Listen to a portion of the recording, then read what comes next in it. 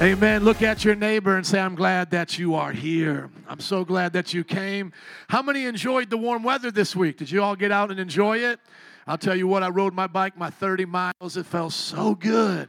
It felt so good. I know some of you are still praying for more snow. Please stop. Those of us who are not feeling snow right now, just please stop. We love that warm weather, and I'll just receive it and believe, God, that we'll have more of it. How many want to have some more warm weather? I'm not complaining. I'm not complaining. Well, open up your Bibles with me, please, to Ephesians chapter 4, verse 7, entering a new passage. Today, we're going to talk about the fivefold ministry. If you're new, we're glad that you're here. We're going through the book of Ephesians this year. The book of Ephesians written by Paul to the people of Ephesus, a Roman city that was won to the Lord, a large group of them. He was there 2.5 years, and then he moved on traveling, and he sent back this letter to them to show them how to live for Jesus, to tell them the most important things of the faith. Well, today we're going to learn about the ministry and what it's like to be a part of the ministry. And guess what? It's going to involve you. The ministry is not just for big eyes and little old yous. Did you get that? The ministry is not just about big old eyes over here on the pulpit doing all the work and then little old yous in the pew. The fivefold ministry gifts, just like the 9 gifts of the Spirit in 1 Corinthians chapter 12, 13, and 14, and the 9 fruit of the Spirit in Galatians chapter 5, is for everybody. Somebody say everybody. Come on, get a little southern and say for everybody.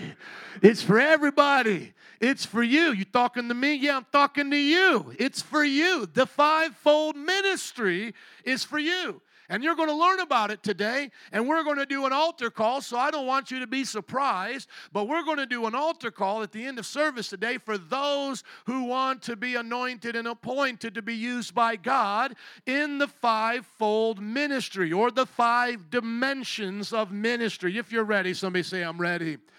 Amen. Let's go to the passage, Ephesians chapter 4, verse 7. Since we're going verse by verse through the book of Ephesians, we want to do justice to the passage leading up to it, okay? So we don't just want to skip over these verses that come preceding it, but the verses here did not require me to give you an entire message. So I just want you to understand that as you've been tracking with this, not every single passage am I going to spend a week preaching on, and so this passage is one of them. The first few verses here is going to be something that I want you to learn, and I'll reference it, I'll give you some information on it, and then I'll go to what I'll be preaching on today. Won't happen a lot in the book of Ephesians, but every now and then it will, just because, like I said, it doesn't require a whole week. But let's look at verse 7, continuing on from last week. But to each one of us, everybody say, each one of us. Okay, so now let's just pause right here. Is there any confusion as we get to the bold portion here in verse 11, talking about spiritual gifts? Is there any confusion who he is talking to here? He is talking to how many of us? How many of us? One more time, how many? All right, each one of us, okay? Each one of us. But to each one of us, grace has been given as Christ apportioned it. Now, what you need to know about this word here, grace, is that is the same root in the Greek, which is the original language of the New Testament. It was the language that Paul was preaching in when he would have been speaking to the Ephesians people. It is the same root of the word gift. Everybody say gift. You see, when we look at the word grace, we begin to see the Greek word charis. Everybody say charis. Charis here is the root word for gift. Does anybody know the Greek word for gift? Charisma. Everybody say charisma. That is where we get the English term charismatic. Charismatic. You have charisma. You're gifted with a personality, but we also have to go beyond just a personality. In the spiritual, in the Bible, charisma are the gifts. So where do we get charisma from? We get it from charis, the grace of God. So every gift that you have, charisma, you have from the charis, the gift of God. Isn't that awesome? That could be a whole sermon. Maybe I should stop right now and just talk about that. I think I should. Y'all just getting a little excited. I'm getting excited with you because I'm speaking Greek. This is the language of my wife. And so she loves it when I speak Greek. Wherever she is, she loves it. Okay, so when we look at the Bible, Paul is telling us each one of us has charis and we have it as God has given it to us. Why is that important? Because look at what verse 8 says. This is why it says, when he ascended on high, he took many captives, and he gave what to his people? Gifts. He gave charisma to his people from his charis. From his grace, he gave gifts. Now, notice when this happened. This is talking about the ascension of Christ before his bodily ascension. This is during the 3 days he was in the grave spiritually.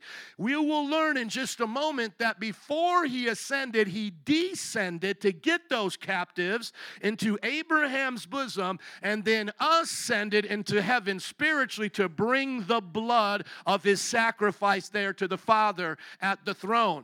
Then on the 3rd day, he raised physically and then physically ascended 40 days later to heaven. There was a spiritual presentation of his blood to heaven, then the resurrection. Don't get that confused. Just understand that's what it means. Psalm 68:18 is the quote that Paul is using here because remember, the New Testament Christian's Bible was the Old Testament. The New Testament was being written, so please continue to read your Old Testament. It's still God's Word, amen?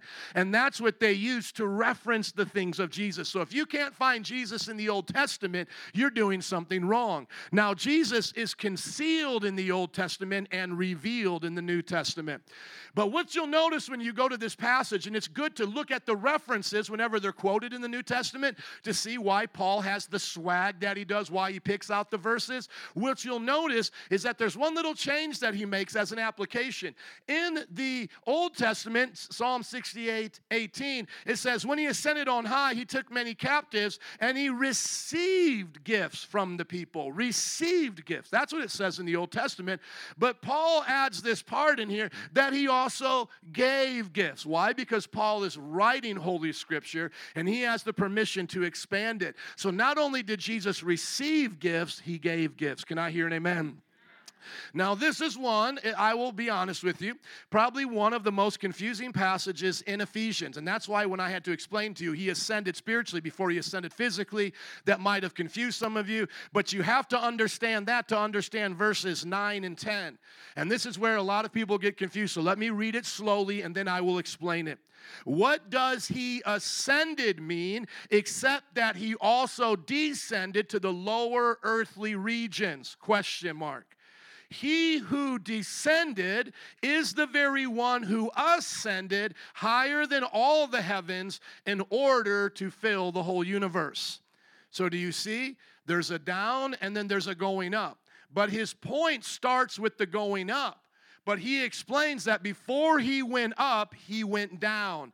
And he went into this place that Paul calls the lower earthly regions. What is the name of the lower earthly regions? This is the place the Jewish people known as Hades, the place of the grave. Now, before Jesus had ascended spiritually to heaven and brought his captives with him into heaven, when the saints of Old Testament people, when the saints of old died, they went to a place called Abraham's bosom, not heaven. This was known as paradise. That was the place that Jesus said he will meet the thief on the cross. This is mentioned in one of Jesus' parables in Luke 16. So before people could go to heaven, they went to Hades, and the good part of Hades was called paradise, also known as Abraham's bosom. The bad part of Hades was hell, Gehenna. There is a difference between, I've been saying Hades. I meant to say Sheol. Everybody say Sheol. And Sheol is in some ways related to Hades, but not everything in Sheol is Hades. But Hades is synonymous with hell in a lot of people's understanding, but also it can mean grave. So I want to use the Hebrew word. Hades is a Greek word, by the way. But let's just use the grave word instead of the Hebrew and Greek words there. The grave was the place that the dead went, and there was a good place in the grave, in Sheol, known as Abraham's bosom, and then there was a bad place known as Hades, hell, okay? But Hades could also be known as Sheol, the whole entire place called the underworld, the earthly region. So I hope I clarified that. Sorry for any confusion. But now watch this. The Bible says that he has to descend there first. Why? Because when we go to 1 Peter, and it's going to be good for us to look at it, so go to 1 Peter, chapter 3, verse 18, we will see that he had a work to do and in his burial before he raised from the dead. Look at verse 18 of 1 Peter chapter 3. For Christ also suffered once for our sins, that's the cross, the righteous for the unrighteous, to bring you to God. He put to death in the body what was made alive in the spirit, okay? After being made alive, he went and made proclamation to the imprisoned spirits, to those who were disobedient long ago when God waited patiently in the days of Noah while the ark was being built. So you see what he does? He goes and he preaches here to the spirits in prison, and this recognizes those being disobedient. But it wasn't only for those who were disobedient, it was also for those who were obedient. So think about this. In the Old Testament, if you disobeyed God, you would go to hell, but you only disobeyed the law of Moses, or what you would see as a prophet. When Jesus went into the grave, he goes to hell and he shows them, what you rejected from prophets, you were rejecting me. Your final judgment is now. This is where you'll be. Okay? But then those who accepted the law, the prophets, the people of the Old Testament, he said, what you accepted in partial is now me in full. I will bring you in a new spirit to my Father's kingdom now. These are the captives that he is taking with him as he is coming into heaven. Are you listening to me? So let me go back. I'll get out a drawing board if y'all don't get this, okay? So let me go back to help you understand this passage. Jesus dies. He's in the grave. What does he do? He goes down into the lower regions known as Sheol or Hades. But then specifically, there are two parts. One, Hades specifically, is the hell and the torment. The other place is Abraham's bosom, paradise. He speaks to the wicked of the Old Testament, and he said, you spirits in prison all the way from Noah's days, you rejected me when you were rejecting those people. I am their king. I am your king. Bow before me. He comes as a I don't want to say a pimp, but he comes there as King of kings and Lords of lords. Amen? He crushes the devil as well, too, okay? And then, but I'm just sticking here with the passage, and then he goes to Abraham's bosom, the place of paradise, to all of those saints who were waiting for regeneration, who could not have a spiritual rebirth until the ultimate sacrifice was made. All of the things they were doing were types and shadows, waiting for this moment that would be able to bring them personally into the presence of God, because you could not come unless you were born again. And then he brings them as the ones who were captive. He brings them now into the presence of God. And Revelation now says all of us go there. They're all there waiting for God to come back to earth. Are you listening? After he did that work, he goes down, he goes up, then he comes back down and raises from the dead. That was the work of his 3 days in the grave. And then he lives for 40 days with the people on earth, and then he ascends physically to heaven. How many believe that? Okay, if you don't believe that, study this passage. I could have spent a whole entire sermon on it. Should I have spent it on that? Some of you like this, but I feel like that is just enough for us to continue on in the sermon series, okay? So let us go to the passage that we are here to study, because it says when he did this, he gave gifts. Now remember, the gifts is for each one of us from the grace of God. So when the death, burial, and resurrection is happening and all those things in between, it's so that he may establish the church upon the earth as he is in heaven, and the Great Commission can go forth and the world can be brought to him and made disciples, and then judgment day will come. Amen? So let's read verses 11 and 12 together. 1, 2, 3. So Christ himself gave the apostles, the prophets, the evangelists, the pastors, and teachers to equip his people for works of service, so that the body of Christ may be built up. And I'll continue reading. Thank you. Until we all reach unity in the faith and in the knowledge of the Son of God, and become mature, attaining to the whole measure of the fullness of Christ. Therefore, then we will no longer be infants, tossed back and forth by the waves, blown here and there by every wind of teaching and by the cunning and the craftiness of people in their deceitful scheming. Everybody go, ooh. See, people can lie to you, right? Verse 15, instead, speaking the truth in love, we will grow, everybody say grow, to become in every respect the mature body of him who is the head, that is Christ. From him the whole body, this is where we get the idea of the body of Christ, from Jesus, from him the whole body, joined and held together by every supporting ligament, grows and builds itself up in what? What does it build itself up in? In love, as each part does its what? Its work. Thank you. So let's just tie this together. Everybody look up at the scripture, please. God's grace has given us all gifts. When did he give us those gifts? In the time of his death and then resurrection. In between that time, while he was in the grave, he made a way for us to have the perfect relationship with the Father. He became the mediator. He regenerated the souls of those in times past so that when he would raise, now all of us can be born again, be filled with the Holy Spirit, and have a relationship with him. What are the primary gifts he gave us? What are the gifts that we should be the most thankful for after our salvation? Should we be thankful for our jobs? Should we be thankful just for our families and the life that we can live? No. The number one thing we should be thankful for after we have been given the gifts of salvation, the gift of salvation, is the gifts of leadership in the church. This is the governmental structure of the kingdom of God on the earth, and one day to rule and reign forever with Christ. So right now, my friends, this is not make-believe. This is the government structure of the Church of Jesus Christ, which will rule the nations. And we've talked about that before here, haven't we? We don't just stay in heaven, do we? We come back to earth with Christ, with a physical body, like how he was raised from the dead, we're raised from the dead. Heaven is a temporary place until Judgment Day. Well, then what happens after Judgment Day? You just go fishing? You just play basketball? You live out all your fantasies you didn't get to do on earth? No, it's time to work in the kingdom. It's time to rule and reign over the nations that are remaining from the time of Armageddon. If the earth has about 7 billion people now, the Bible says upwards of half, after all the curses and all the horsemen of the apocalypse, after everything is said and done, there'll probably be 3 billion people left on the earth.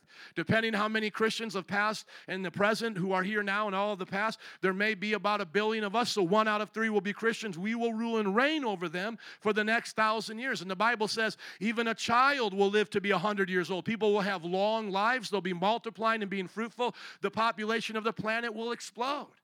And we're going to rule and reign. But now, until then, the church is the invisible kingdom of God. Though, of course, you're not invisible, and the building we meet in is not invisible, but our authority is invisible. We don't rule with swords. We don't rule with threats. We don't rule with a military force. We rule by the Holy Spirit. So people can say, well, I believe it or don't believe it. They can choose to walk in or walk out the church. They can say bad things and naughty things about us. They can do whatever they want. But the bottom line is, when the age of the church has ended, and you have to always understand when the Bible talks about ages that you are in an age right now. I love watching Lord of the Rings, and it talks about the different ages that were upon that planet there. But you see, we are in an age right now, the age of the church, and this age will eventually end. He says, I'll surely be with you to the very ends of the age. Well, what is the point of this age? The point of this age is to therefore go and make disciples of all the what? Of all the nations. And whenever that is done, he will come back and this age will end, and the visible church will rule and reign. So right now, I don't know who of you is actually in the church. You're attending a church, but I don't know if you're in the body of Christ today. I don't know if you're literally born again, joined him. Now, you should know that. You should have assurance of that, but I don't know, so it's an invisible membership, in other words. You can have pastors shucking and jiving and lying and people lying and all that, but the visible church will rule and reign. We will see on that day what we did here in the 80 years we were on the earth. Or, whatever we did for God will be revealed, the Bible says, and will be known by the crowns that we wear. So we will have crowns, we will have authority, we will have rewards. Not everybody will have the same rewards. The Bible says Jesus told his disciples, look, I come quickly, my reward is with me. I will give a reward to each one according to what they have done. Now, why do I say all of that? Because this is the purpose of the fivefold ministry. Let's see if you can see the 5 gifts that God gives the church to do ministry. What's the first one? What's the second one? Prophets. What's the third one? What's the fourth one? What's the fifth one?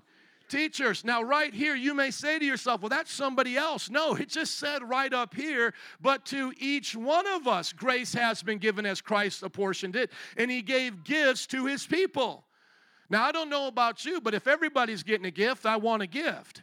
Now, I don't want Bernie Sanders kind of gifts because that's going to cost you in the long run. Can I hear an amen for Illinois people that are tired of high taxes? Yeah, free stuff ain't free, young people. Let me just tell you that right now. But if everybody was getting a gift, would you want a gift? So who are you to look back at God and say, well, you didn't give me a gift? Well, that's actually disagreeing with the Scripture. So now the question isn't, are you given a gift? No, the question is, which one are you up here? Which one are you? Are you an apostle? Are you a prophet? Are you an evangelist? Are you a pastor? Or are you a teacher? Now, if you say, I am none of those, well, then what I will just say right back to you, well, then you are not his people. Because all of his people get these gifts. All of his people, each one of us, get these gifts. And so now we're responsible to use these gifts for the glory of God. Can I hear an amen? So let me just break them down so you can start to pray and see which ones God has given you. Apostles are disciples that are sent out to start and oversee new churches. Today's missionaries and church planners can be considered modern-day apostles. Paul is a biblical example of an apostle. Romans 1, verse 1. Now, we know there's a difference from the original apostles because they walked with Jesus or had personal encounters with Jesus and then wrote the Scripture. They will have 12 thrones and rule upon those thrones in Jerusalem. I believe Paul is the one who replaces Judas, so that makes the 12. Their names will be written along the foundational stones of the city of Jerusalem. This is happening, folks. So though we cannot be an original apostle, we can do the apostolic work and be an apostle if we're called to plant churches. God called me to do that. God called my wife to do that. Now remember, no big I's and little U's. God could call you to do that. God could call you to be a missionary. One of our members in the second service, her dad does construction work. Guess what God told her dad to do? Go build and start churches in Haiti. Okay, bye, Dad. He didn't think he had the gift of an apostle, but God said, you have one. I'm going to use you to do it. So you may not always know what gifts you have, but you should start to pray on them, and maybe God will start giving you the desires of your heart. Some of you may already know, obviously, but that might have been a shock to him. My dad was a businessman, very successful, but my dad had the calling to be an evangelist and a pastor, went and got his degree. Now he's doing that. It doesn't always have to be full-time, but you can just see God works in people's lives. God has given you gifts, and he wants you to use them. We'll talk about how to use them in just a moment. Prophets are disciples that speak on behalf of God and give spiritual guidance to the church. They're using the gift of prophecy and are given dreams and visions that help direct a local church. Agabus is a biblical example of a prophet in Acts chapter 21, verse 10. Now, let me just say this once again because I didn't reiterate it, and I think I should. Some denominations or churches teach this is a sacred group of people, and there's only the big I's and little U's. But what would you say back to them if they say, well, I'm an apostle, you'll never be one. I'm a pastor, you'll never be one. What would you do? Would you give them your opinion or just take them right back to the Scripture? Just take them back to the Scripture. Say, I'm in each one. Hello, Bishop so-and-so. I'm in each one. I don't know about you, but I'm part of his people. And if there were gifts given out that day, I wanted to receive them too. And so, of course, I received them. Now, we may not always know them, like I said, but God has given them to us. They come in the package of salvation. How many know when you got saved, there was a lot of things deposited in you? You may not know all the things yet deposited in you, but they're all there. The fruit of the Spirit, the gifts of the Spirit, the ministries of the Spirit. Those are the 3 different kinds of gifts that God gives us. The fruit, which recognizes our character in Christ, the love, joy, peace, patience, and kindness. The spiritual gifts that allow us to have the supernatural power of God. And then the ministry gifts that allow us to go out and serve the world and win people to Jesus and do the building up of the church. Who are evangelists? They're disciples that are sent out from the church to win souls and train new soul winners. Philip is a biblical example of an evangelist in Acts 21:8. What about pastors? Now, this is the thing. I don't know what happened. I wasn't around at this time. But somehow the pastors got all together and must have came up with a conspiracy to say, hey, guys, let's get rid of all the other 4 gifts and let's make us the ones in charge here and tell everybody else they're not important. And then everybody in the church will call us a pastor and we'll take this thing over. It's like the Power Ranger who goes rogue and the yellow guy's now in charge. Hello, yellow guy. How'd you get in charge? It doesn't say the pastors are in charge. This is not how it's supposed to work. All of these people have equal authority. I'll show you in a moment how we know who's in charge and how we have order, because we do have order in the church. But pastors are not the only ones that are supposed to be in charge doing things in the church. And pastor, singular, is not the only one in the church doing something for God. That's my pastor. I pay him to do stuff for God. You know, I just sit here on the pew all the time. Maybe that's why I stink, and that's why they call it a what? A pew, right? So I don't do nothing. He does No, that's not how it is. We all have been given gifts. Now, what does a pastor do? Pastor makes a lot of money, lives in a nice house, drives a nice car. Is that what a pastor does? Sells books and has conferences, gets on TV. No, this is what a pastor does. Maybe you have this gift. Disciples that shepherd and care for the disciples in the local churches by preaching and teaching. Now, remember, most of the churches back then were home Bible studies. Anybody here preach and teach in a home Bible study? The elders in 1 Peter 5 are biblical examples of pastors and shepherds. There was many of them, not just one. And then lastly, we have teachers. Everybody say teachers.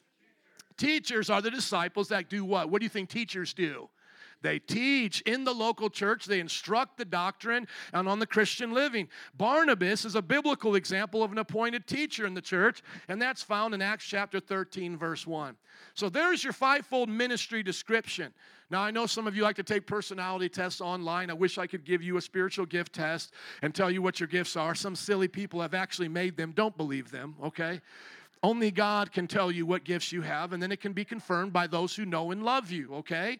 So don't try to go be weirdy, okay? Don't go be a spiritual weirdy. I'm a prophet because this online survey said I'm a prophet. You know, that is as reliable as you finding out what spirit animal you are, okay? Or what character you are from some sitcom, okay? But listen to me. The Jesus who saved you and the Holy Spirit who fills you will tell you, and then God will raise you up and the people around you will recognize this. Now, where does the rubber meet the road? How do we know that an apostle is an apostle and we should follow them, a prophet, a pastor, etc.? How do we know? Well, we just learned these are gifts. Everybody say gifts. Remember, that's what they are. They're gifts. But the Bible also talks about offices. Everybody say an office. That's a position. So you may have one of these gifts. That doesn't mean it's time for you to start teaching and pastoring. You need to fulfill the qualification of the office. And there's 2 of them. Watch this. The 5-fold ministry gifts are given by God, and those who have them must walk worthy of their calling to be appointed to the church offices of what? Elder or deacon. See, those are the offices that those who have the gifts serve in. Like I said, I don't know how the pastors got in charge, calling everybody a pastor and they're the ones in charge. No, the elders and deacons are in charge. And apostles are elders, prophets are elders, teachers are elders, evangelists are elders. Are you listening? And deacons, apostles are deacons, and all of those things. You have to see the offices. Elder is the one that's in charge. The deacon is the elder's assistant. That's how it was in the early church. No other positions really existed. Go look through the Bible and find any more for me. Find a cardinal, find a pope. I double dog dare you to do it. You won't find it. It's elders and deacons. We are anointed with, here's the way to look at it. We're anointed. This is a gift that God gives by the Holy Spirit with the ministry gifts by God. Everybody say anointed with gifts. And everybody say appointed to ministry offices. So God gives you the gift. I don't have anything to do that. That's the anointing. But the leaders do the appointing. We have to check out your life and see what kind of an apostle are you going to be. Are you going to start a church where the poles are used for strippers to get all your friends to come and throw money? Come on. Are you going to have free pot in the parking lot? What kind of church are you going to start? You're going to ordain homosexuals? You're going to be saying that there's no life in the womb, we can kill children? I mean, we're not going to start churches based on that character. You're going to have a wife and 3 girlfriends. You're going to steal money. See, there has to be a way to test the character of those who have the gifts. In other words, there's no place in the New Testament that says this is how you know what an apostle is, or this is how you appoint a prophet. It doesn't tell you any way to put them in their positions, because the Bible only tells you about 2 positions and what you must do to be in those positions. Paul wrote in 1 Timothy 3, 1 and 10, "This is a true saying, if a man desires the office of a bishop or overseer," which is also elder in Greek, "he desires a good work, and let those first be proved, and let them use the office of a deacon, decano, being found blameless."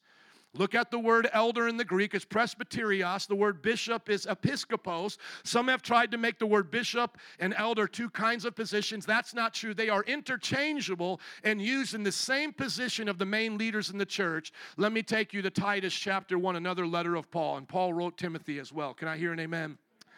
It says, I left you there in Crete that you may appoint elders. Everybody say elders. That is the Greek word presbyteros. That's where Presbyterians get their name from. Episcopalians get their name from the other word. Now watch. An elder must be blameless. Here's all the things that the elder must do. Now in verse 7 he says, since an overseer. Everybody say an overseer.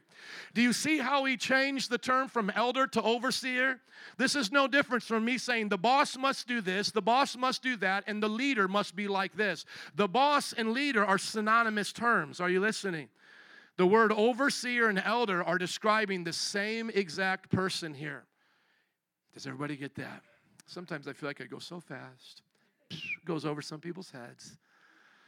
The word bishop comes from the word episkopos. The word presbyter comes from the word presbyteros. They are shared here talking about the same exact person. An elder must be blameless, faithful to his wife, a man whose children believe and are not open to the charge of being wild or disobedient. Since the overseer manages God's household, he must be blameless, not overbearing, not quick-tempered. Do you notice the switch he just made there? He said up here, the elder must be this, now the overseer must be this. Is he talking about two different positions, or is it the same position being titled two different things? Am I a boss when I come to work at Metro Praise? Yes. Am I also the leader of Metro Praise? Yes. So which one am I, the boss or the leader? Both. Am I an elder? Yes. Am I an overseer, a bishop? Yes. Am I one or the other? No, I'm both. It's just the same word. Don't let that be confusing. That's what Paul is teaching us here. And the main word used, and why we use the word elder, is it's the main word used all throughout the book of Acts, where we get the history of the church and learn how to have church. Everybody say, have church. Amen. We better do it their way. If you go to Acts chapter 14, verse 23, it says, Paul and Barnabas appointed what? Elders for them in each church. That is the word episkopos, or presbyteros. See if I could get my words right today. Presbyteros, and that's Presbyterian, right? Episkopos is the word bishop. It's the same position. They appointed them to the Lord, appointed them for the Lord to be leaders. Now, does it show them ever appointing in the New Testament any of these fivefold ministry gifts? Does it ever show them appointing a apostle? Does it ever show them appointing a prophet? Does it ever show them appointing evangelist, a pastor, or a teacher? Yes or no? No, it never says, hey, you're a teacher. Let me get you up here and do it. It never writes in the Bible, here's how you know what a teacher does. They teach really good. Everybody likes listening to them. Appoint them. No. Only positions in the church are elder and deacon, written in two books, 1 Timothy and Titus, and then described in the book of Acts. That's how we make leaders in the church. Now, is everybody supposed to be a leader? Yes. Let's go back to that. If you don't know that, go back to the Great Commission in Matthew chapter 28, verse 19. Can I hear every leader, every believer is supposed to be a leader. Now let's look at verse 19. Therefore go and make what? Of how many nations? Of all nations, baptizing them in the name of the Father, the Son, and the Holy Spirit, and teaching them what? To obey everything I've commanded you. Now watch this. Can I be a disciple that teaches other disciples how to be a disciple unless I have a fivefold ministry gift? No, I have to be gifted in that way to do it. That's who he's talking to here, are those who are gifted. He says to his disciples, these are the disciples he's talking to, and he says, go and make disciples. Well, don't they have to be gifted as evangelists to go win new disciples? Don't they have to have the gift of being a prophet or a church planter to start new churches and to prophesy and do those things? Don't they have to be gifted as pastors to shepherd over those people? So those guys needed those gifts to fulfill this command. But now part of their command is then for them to teach the new disciples to obey everything they were commanded to do. In other words, listen, if the first disciples needed spiritual gifts to make disciples, how about the disciples after them? Do they need spiritual gifts? Yes, we all need the spiritual gifts to make disciples. That's why it says in the passage that each one of us has been given this grace because God gave gifts to his people. Do you see the message here today? That's the message. The message is we are to be a church of leaders. We are to be a church of disciples that make disciples. And then you are to search your heart and to ask the Lord, what gifts do I have? And begin to operate in those gifts. Now, there will be those among us who may be outstanding in these gifts. Then there will be those who are supportive in these gifts. Well, thank God, there's two offices. There are the elders, the ones that will be primary in these gifts, raising up all the others, being in charge. And then there'll be the deacons, those who serve the elders with the same kind of gifts, helping and assisting. Does everybody get that? So before I was ever an elder apostle, guess what I was? A deacon apostle. God gave me the gift to start churches when I was in Bible college, and I had to be a deacon and serve the elder apostle of the Bible college and help him start a church in his house. See, I was a deacon apostle, then I became an elder apostle. What about a pastor? We can have deacon pastors and elder pastors. It just shows the authority and the time that you've matured in your gifting. And this is the point of why he gives us these gifts. Why does he give us these gifts? He lists it out in that passage. Number one, to equip the church to go to conferences and buy books. Isn't that what we're supposed to do? As the leaders, elders, and deacons in the church with the fivefold ministry is get you to buy our books and make money off you? No, we're supposed to equip you for what? Works of service. So do you see how it just keeps recycling? Disciples are gifted by Jesus with spiritual gifts to make new disciples who are supposed to have spiritual gifts to make new disciples who are supposed to go out and make new disciples that have spiritual gifts to make new disciples that have spiritual gifts. That's the work of the church. We're supposed to give Plexus and Amway and Prime America a run for their money. They learn this from us. We don't die, we multiply. Everyone in the church is to pray and see what gift do they have. And if I had time, I can name every gift, at least that everyone that I know here, a gift that I at least see in your life. Easily, Anthony, teaching. My brother Juan, easily pastoring, evangelizing. Everyone that I know here, so easy to point out your gifts. It's not even hard. But you've got to be convinced you have these spiritual gifts. You have to believe that you're called to teach. Prophet, Stephanie, Abigail, prophet. I mean, it's so easy. I mean, we could just go around all day. I've been doing this for 20 years. I know how to equip people for works of service, amen? Every now and then I'm off. I'll put a prophet in an evangelist role, whatever. But it's okay because we're all supposed to win souls anyways, right? But the idea is I've been doing this for a while. I can recognize the gifts. Just like Carlos can recognize a straight line when he's cutting boards and doing construction, just like you can recognize a product is off, at the wrong shelf on your job, or a person that you're managing or a business you own is not operating right, or when it does operate, you know good from bad. I know the same thing. I can tell when you're operating in your gift, and I can tell when you're not. And so the idea is here, we who have already accepted our gifts and have been trained in our gifts are to now train you to accept your gift, your calling, and to get busy working for the Lord. Amen? Come on, can you say amen? Because we are to build up and grow the body of Christ. We all are to build up the body of Christ. We are to help the church reach unity in the faith.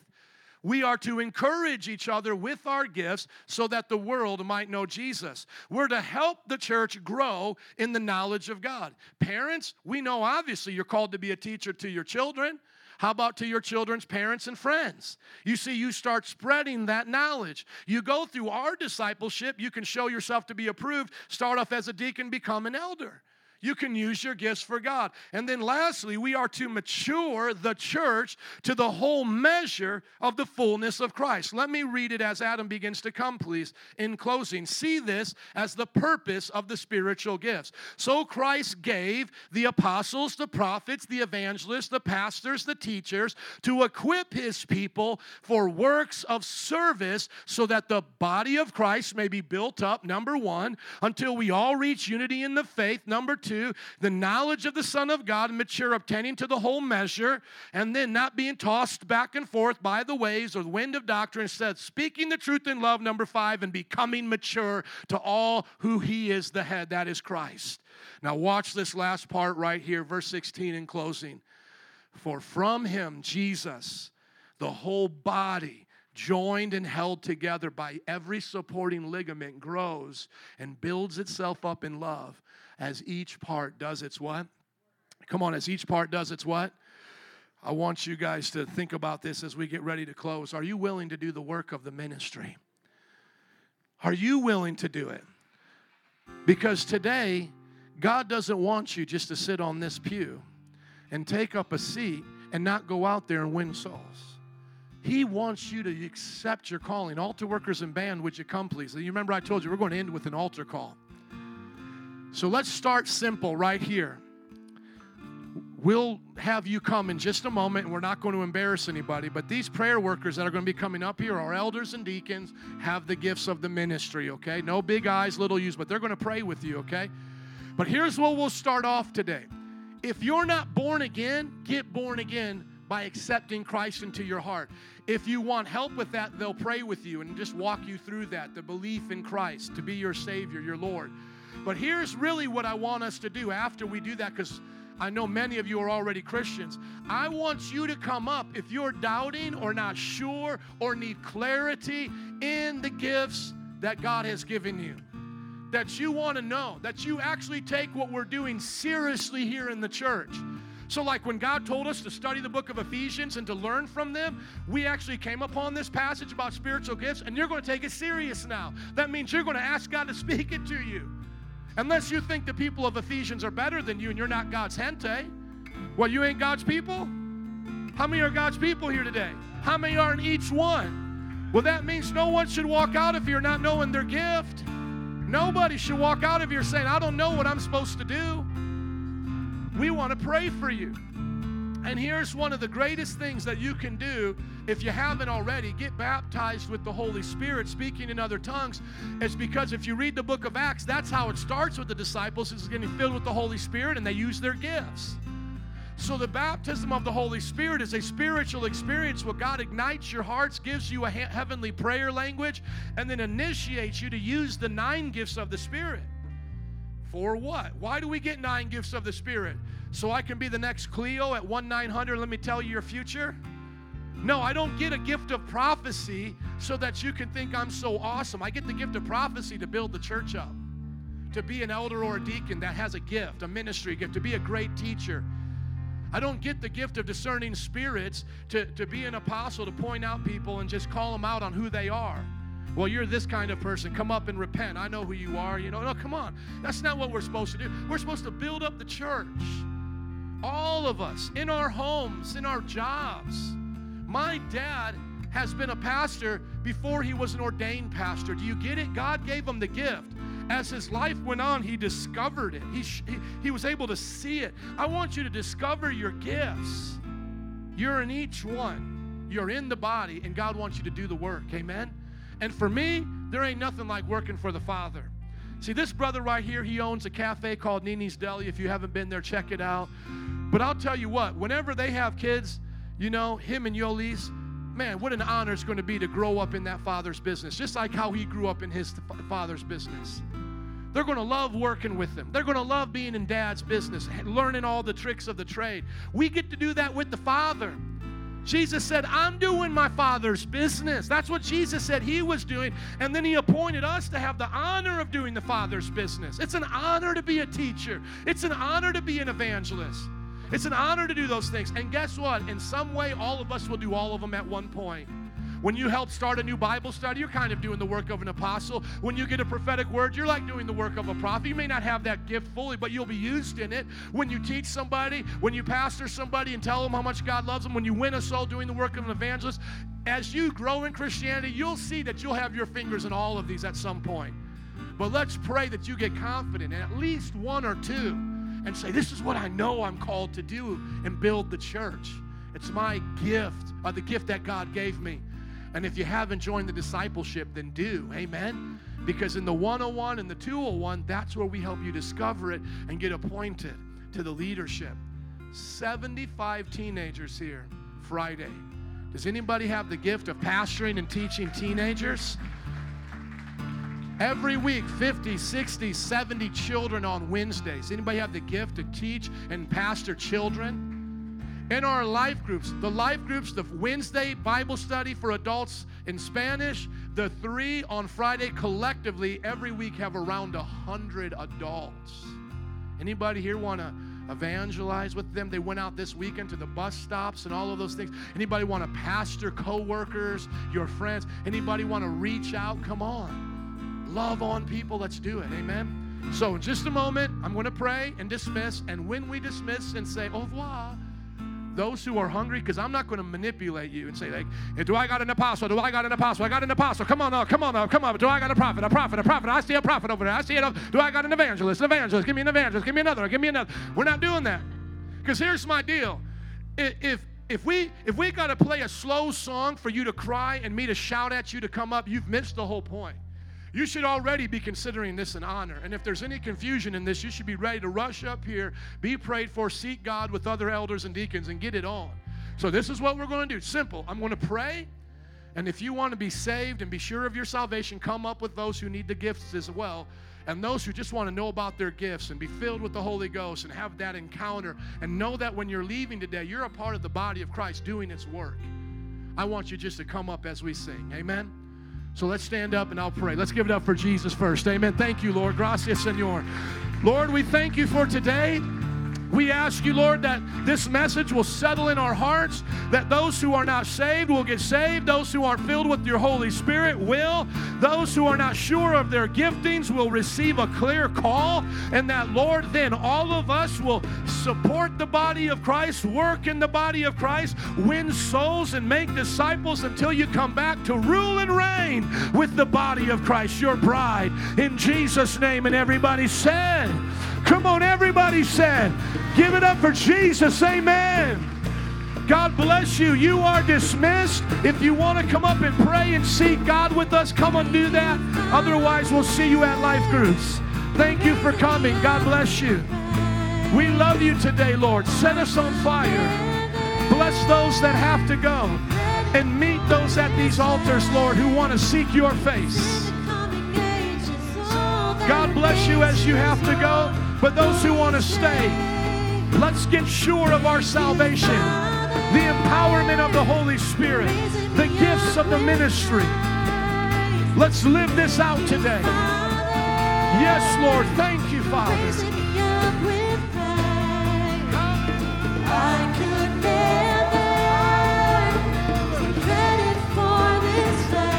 Feel free to tell the prayer worker what you need. No one wants to embarrass you, but just let them know.